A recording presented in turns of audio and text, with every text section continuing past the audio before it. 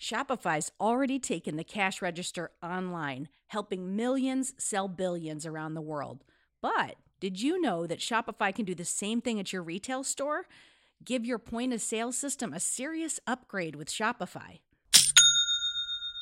Shopify POS is your command center for your retail store. From accepting payments to managing inventory, Shopify has everything that you need to sell in person.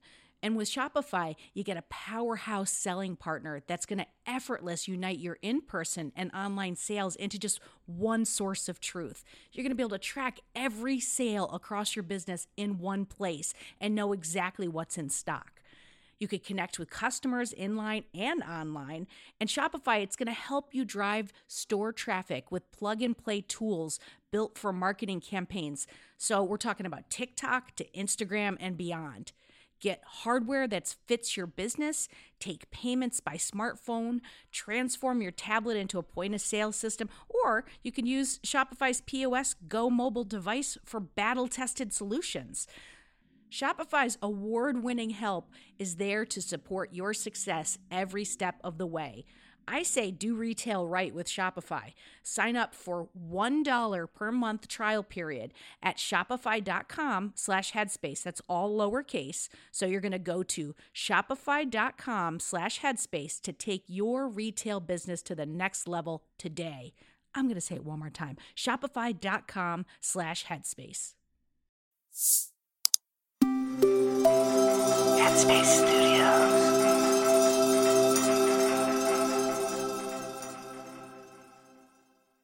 Hi, folks.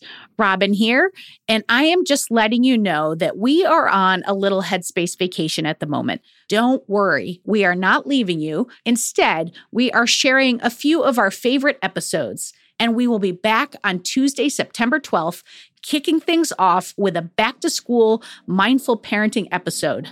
Woo! Have you ever wished you had a wise meditation teacher on speed dial? Someone you can call after a long day. Someone you could lean on for their advice. Someone to listen and help you to see things differently. Welcome to Dear Headspace.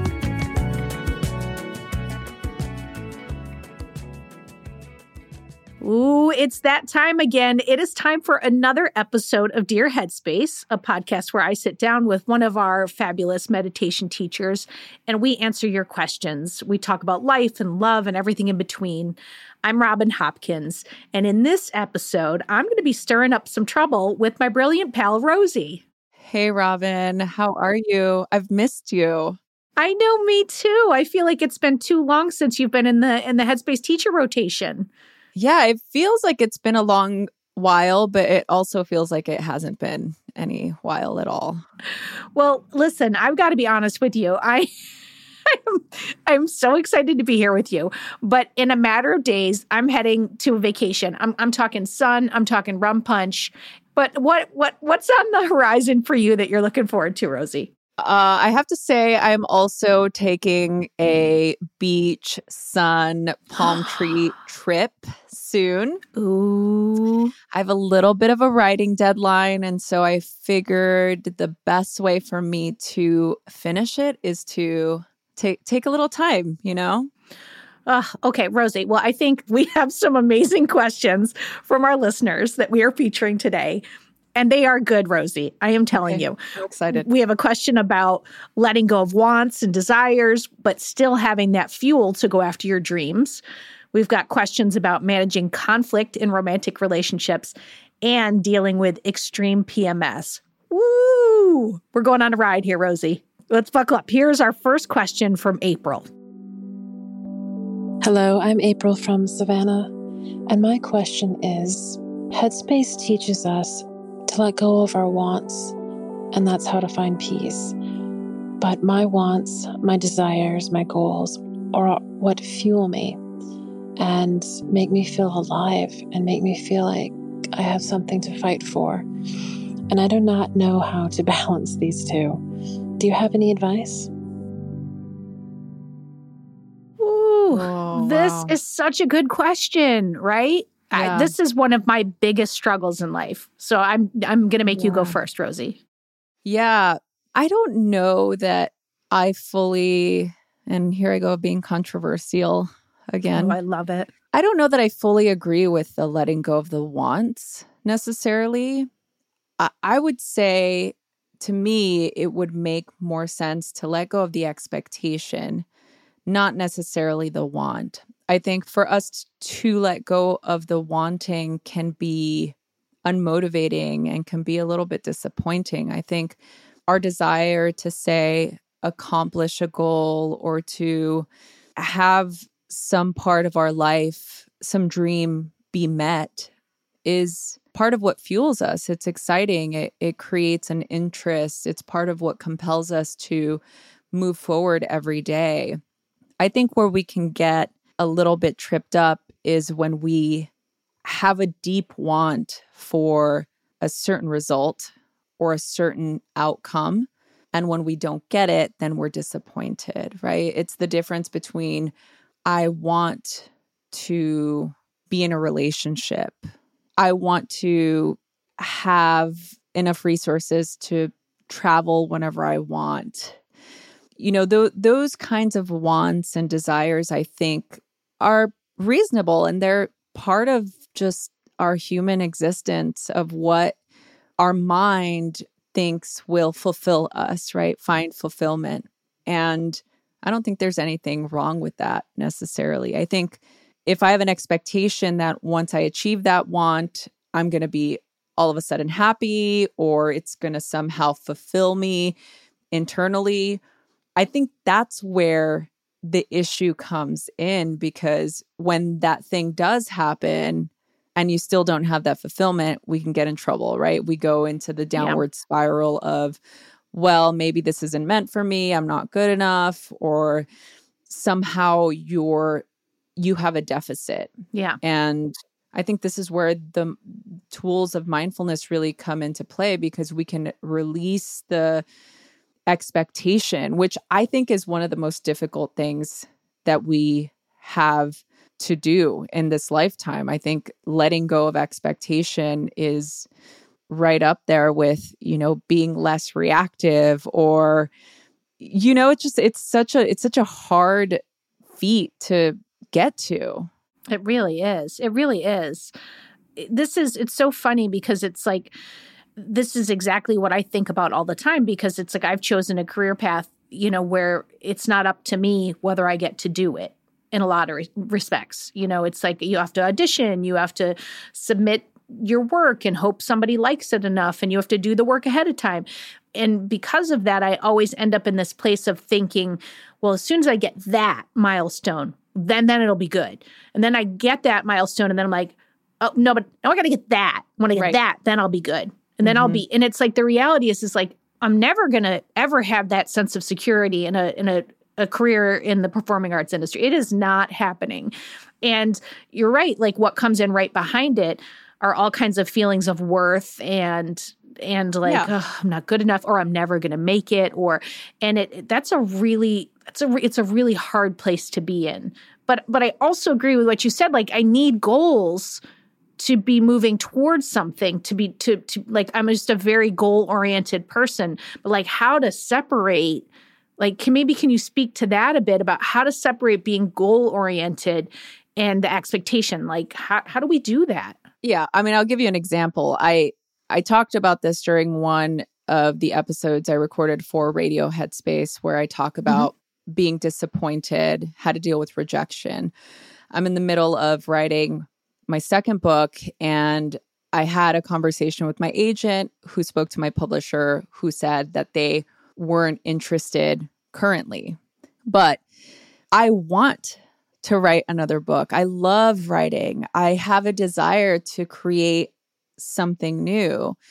And so if that fuels me, the desire for that want is fueling me, then I can just immerse myself in that. I can write every day, and I can just continue on the path, right?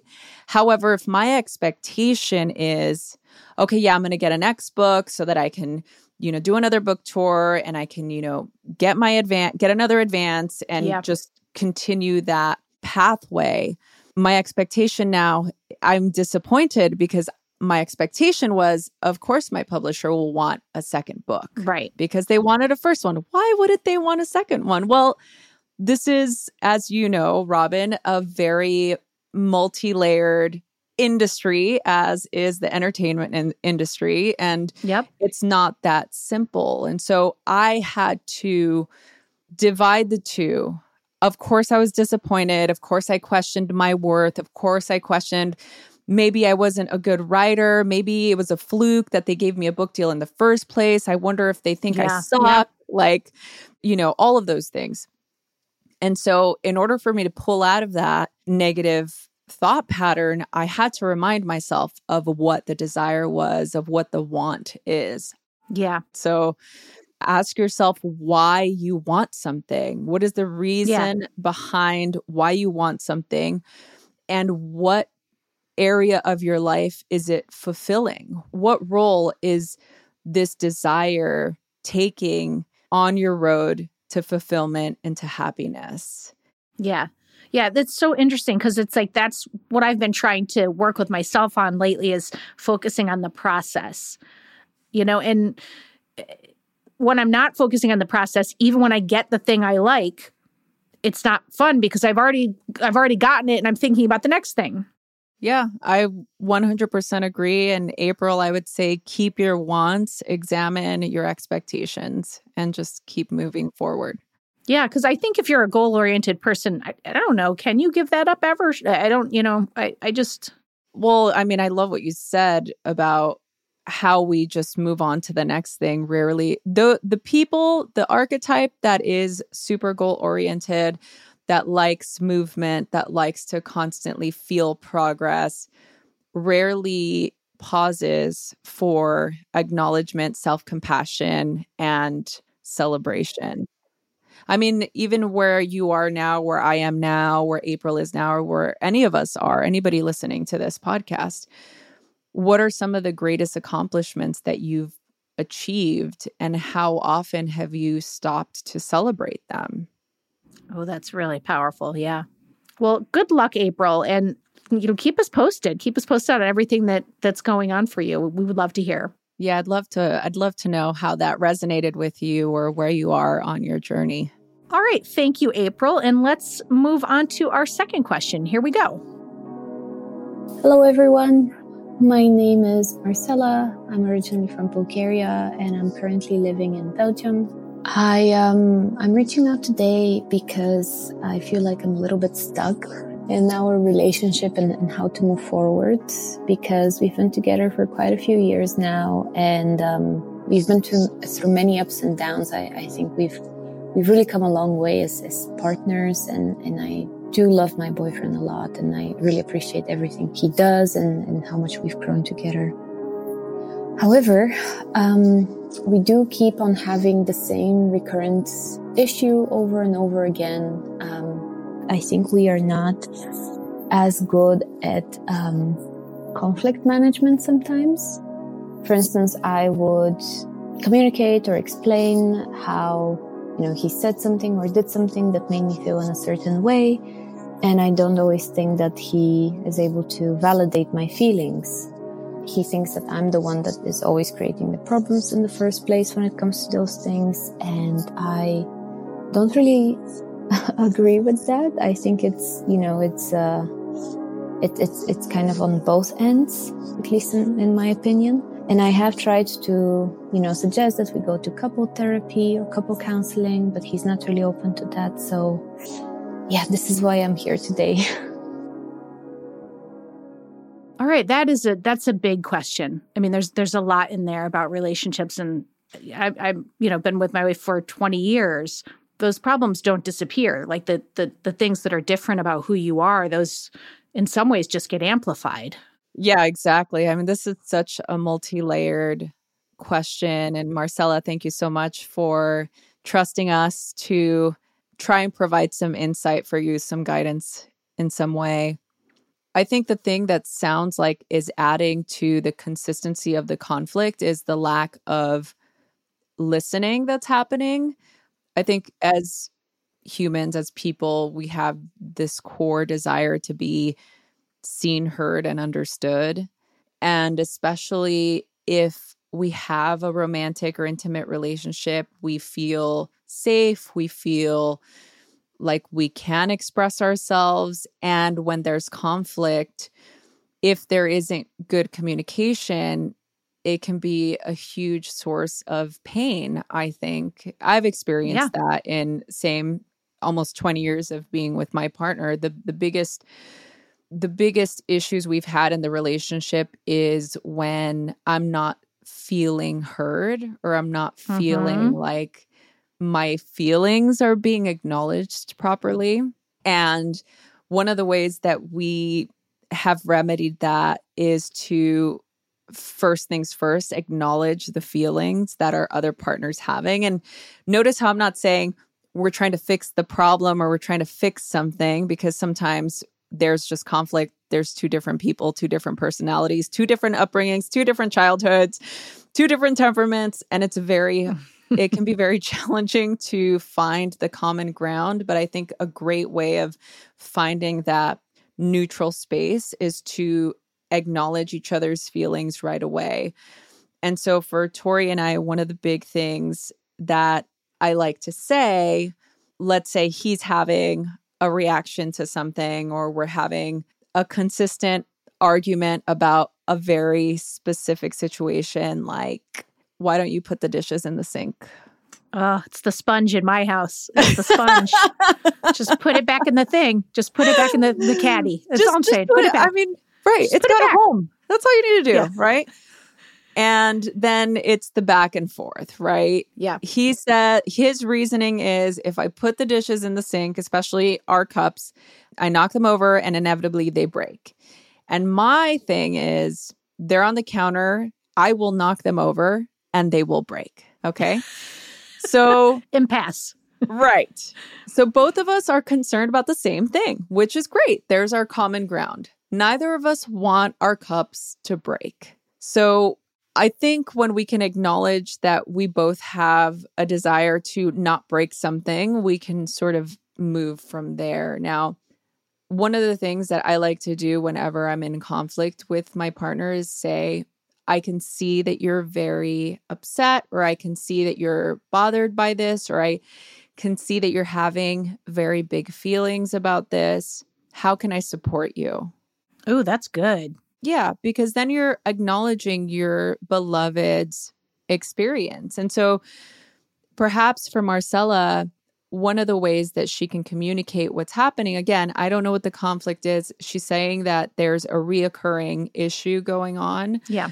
So there's two things to help with the situation that have worked for me. The first thing is to acknowledge your partner's feelings. And now I'm not saying, oh, I asked you, now you ask me. Because then if your partner's not asking you back, it might be an issue, right? So don't think about that quite yet. Just think about, okay, I'm in a conflict. My partner's upset. This is how I can remedy the situation. I'm going to acknowledge their feelings and ask how I can be of service. Okay. Once that's done, then I don't really like to have arguments when I'm elevated. That's my own personal thing, because I get extremely elevated and very emotional. And I oftentimes am not very mindful of my words. And yeah, just because you're loud doesn't mean you're right. And so I go to loud because that's my childhood experience. That's what is familiar to me. And so I walk away from the situation. And then the next thing that I do is I love to write. I've talked about this ad nauseum, but I like to write the solution to the conflict in a perfect world. It's like, okay. Oh, that's good too. Yeah, we're upset right now. We're having a discussion. We're not seeing eye to eye. In a perfect world, this is what would happen. Tori would say this, I would say this, and then we would not have an argument about this ever again because we acknowledge each other and so on, right? So it's almost like you give yourself the physiological and mental experience of resolving said conflict so that you know what that feels like. Because I think it's so important for us to feel resolution, because so often we focus on the non-resolution portion of the conflict. Yeah. And we perpetuate that, right? That's what the mind wants to go pull into the filing cabinet of, and then last year you did this. And we love to do that because we love to perpetuate that not love it. We don't love it. I'm not saying that. It's just the nature of the mind. The mind will always default to what's familiar. And if it's familiar for you to be in conflict and to go into the filing cabinet of what also is in alignment with this conflict, like last year, what you did, or last week, or what you didn't do, it's just perpetuating the elevated state. So I like to remove myself from the situation. I like to write a good resolution to the conflict. And then, I talk to my partner and I ask them, acknowledge their feelings, and I ask how I can be of service. That's fantastic. But I also want to give a shout out to couples therapy. Marcella did say that he isn't really that open to it. So what are your thoughts on that, Rosie? Is there a way? I mean, you don't want to strong arm someone into couples. No. I feel like for me, ultimatums have never worked, although I've absolutely tried them. So I think for us, what worked was I started going on my own with regard to the relationship. And I think him seeing how much it was actually helping our relationship, our intimacy, our ability to articulate our feelings was improving more. And so I think for us, it was just a matter of finding the right person. And I think finding somebody that you resonate with might not be the same as somebody that your partner resonates with. And so we had to collectively find somebody that he liked and that I also liked. And that's how we were able to do it. And it was a little bit rough in the beginning because he had never gone to therapy before in his life. I mean, I've been in therapy since I was 13 years old. I'm like going to be 40, right? But, it's really hard to advocate for therapy when somebody's either not open, never had a good experience, and so on. And so I would say to try something more like maybe watching, a therapist on YouTube or a workbook or some workbook or reading a book together. That was helpful for us as well. We were reading a book about communication together, even though, again, it was mostly me leading the way. And it's hard to not get resentful about you being the person that's always trying to make things better. But at the same time, it's like the other person might not have the same issues that you're having, right? Yeah. So it's really the onus is always on us to do the work, find the therapist, find the workbook, find the course, find the workshop, and just see how it resonates from there. Well, Marcella, I hope, if anything, what you heard through all of this is that we are here with you. And relationships, they're work sometimes, but, get the help, have the conversations with your partner, and really try to get to what's at the bottom of it, because I think that can help. Love that. Protect your dream home with American Family Insurance. And you can weather any storm. You'll also save up to 25% by bundling home, auto, and life. American Family Insurance. Get a quote. Find an agent at amfam.com. Products not available in every state. Discounts may not apply to all coverages on an auto or home policy. Discounts do not apply to life insurance policies. Visit amfam.com to learn how discounts may apply to you. American Family Mutual Insurance Company, SI, and its operating companies, American Family Life Insurance Company, 6000 American Parkway, Madison, Wisconsin. All right. So let's head into question number 3 from Emma. Hi, I'm Emma from London. My question is about dealing with PMS and how to be mindful when dealing with it. I have really bad PMS around my period. It basically changes my whole personality. I'm usually quite a relaxed, patient person, but when I'm PMSing, I have zero patience. I really dislike people that I usually love. I think into my relationship and it really takes over my mind, and I find it super hard to stay mindful in those moments. So if you have any advice, thanks. Oh, Emma. Oh, I feel so bad for Emma. And and believe me, I understand this because it feels like when you're in that space, it feels like an alien is inside you. I mean, I don't know about you, Rosie, but I will feel like I'm being so mean right now and I can't stop myself. I don't want to stop myself. And it's a train. Yeah. Emma, I feel for you. I see you. I hear you. And I want to validate your experience. And I don't know that I really have a lot of advice for this because I spend the other 3 weeks making up for what I said and did during the week. And that's just the cycle. It's very challenging. And I feel like if you preemptively have a plan during those moments, I can't tell you that I have a very strategic plan, but I definitely let people know that I'm in the state of PMS. Before I even open my mouth. Yeah, before I even say anything. I mean, TMI, but my PMS is right now.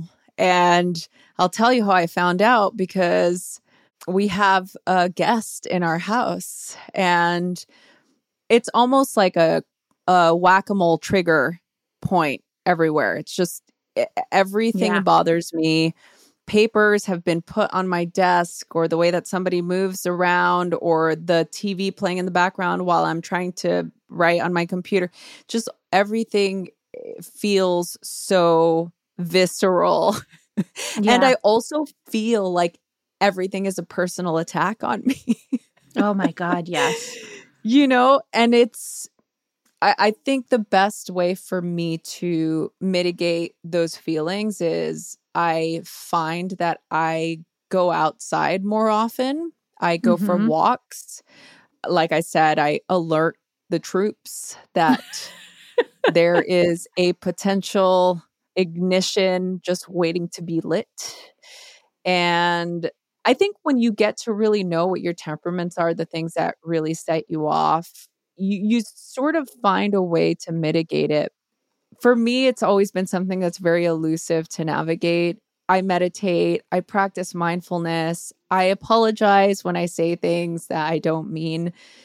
But there's sometimes, especially when we're in this state, it's very hard to navigate reactivity or, not getting overly sensitive about something. And I think you just give yourself the space to have those experiences, so long as you're not hurting and damaging other people's lives, Well, because it's so out of our control, and it's not like you can go take a pill. It's not like, but maybe there's some management that can happen with your doctor that might be helpful. But like Rosie talked about walking, you could also be journaling. I think that, I've been speaking about how I'm doing the morning pages right now with the Artist Way, and just the sitting and writing in the morning and getting the junk out of my head, that's really helpful for me. And I do start my day in a better space, even when I'm hormonal. So I think there are, mindful techniques that you can use that would help some. Yeah, I love that, Robin. And it's interesting. This may be completely non sequitur, but I am the most creative during that time. Oh, that's interesting. During that time, I find myself to be really creative. I get really great ideas during that time. And so I think for me, it works for me in my lifestyle. I try to isolate as much as I can just because I also want to give myself the space to have a physiological experience that is kind of out of my control. I can attempt to control my emotions and my reactivity, but it's like your body's going through something absolutely natural and it's totally okay. Look, tips, going for walks, doing morning pages, doing a relaxing, calming meditation. All of those tips are great to do during this time. But if I'm being honest with you, I think the best thing that you can do is to give yourself the space to have this natural cycle of experience, just really take care of yourself. And if you're finding yourself highly triggered by people, don't go be around people, Yeah. Try and work from home that week, or try to minimize your conversations with people that are often triggering, like a parent or something, so that you don't have a moment. My partner and I, we live together. We have great communication during this time. I can say, hey, this is what's happening. I'm letting you know I'm very agitated at the moment. It's not you. You didn't do anything wrong. I'm just being very agitated, and that's probably how I'm going to be for a couple of days. And usually he gives me the space, and it's really nice because he kind of leaves me alone. He sends me text messages instead of coming into my office, and it totally works. He's like, is the coast clear? And it's like, yeah, you're fine, or sometimes I might be like, do not talk to me for the next couple hours. And, I don't know, that works. So I don't know. I think you also may just want to go see your OB or your general practitioner and just see if there's anything, there may be herbs that they can tell you to look into, or some homeopathic options, or I'm not sure if hormones are an option, but like go see your physician and see if there is something that they might be able to recommend or suggest to actually treat the physical side of it, because there very well may be some help out there. Absolutely. And you're not alone. Half the planet is with you. So reach out to your friends who understand you during that time too. I think there's like a power in the sisterhood in those moments. Absolutely. Well, and good luck, Emma. I mean, it's just not an easy path. And it's hard, especially when I do think that there are a lot of people out there who kind of don't fully understand it and maybe look down on it or just think you're overreacting or whatever. But rest assured, Rosie and I know what's going on for you. And we're with you. We see you, Emma. Good luck. You got this. All right, Rosie, I'm going to go out on a limb here and I'm going to say it. You brought it today. Well done. That was some wonderful bits of advice and tips, and I had a blast chatting with you. I always have a blast chatting with you, Robin. And thank you to all the listeners who sent those questions in. I always love hearing from our members. Oh, I know. Thank you to April, Marcella, and Emma for your questions. They were absolutely brilliant. And to anyone who has a question, you know that we would love to hear it. All you have to do is record your question at sayhi.chat/dearheadspace. Follow the prompts. It's so easy. And if we use your question on the show, you're going to get 3 months free of Headspace. And that's a pretty amazing deal, if you ask me. You can use it. You can share it with your loved ones, however you want to use the code. And one more thing, as you know, each week we like to leave you with an opportunity to pause and reflect on what you just heard here. It's time to transition from this moment to the next in your day. So as you listen to the sounds of a brook at a monastery in India, let your mind do whatever it wants to do. So till next time, stay happy, stay healthy, and be kind to each other.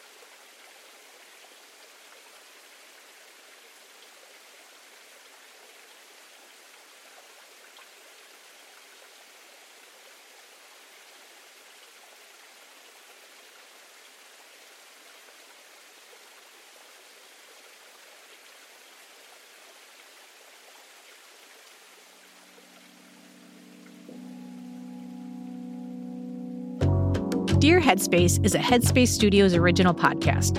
It's produced by Robin Hopkins, Ash Jones, and Scott Sorensen.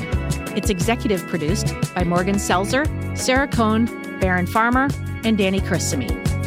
It's hosted and produced by Robin Hopkins, Kesanga Giscombe, Dora Kamau, Samantha Snowden, Eve Lewis Prieto, and Rosie Acosta. Post-production is by Dan Kroll.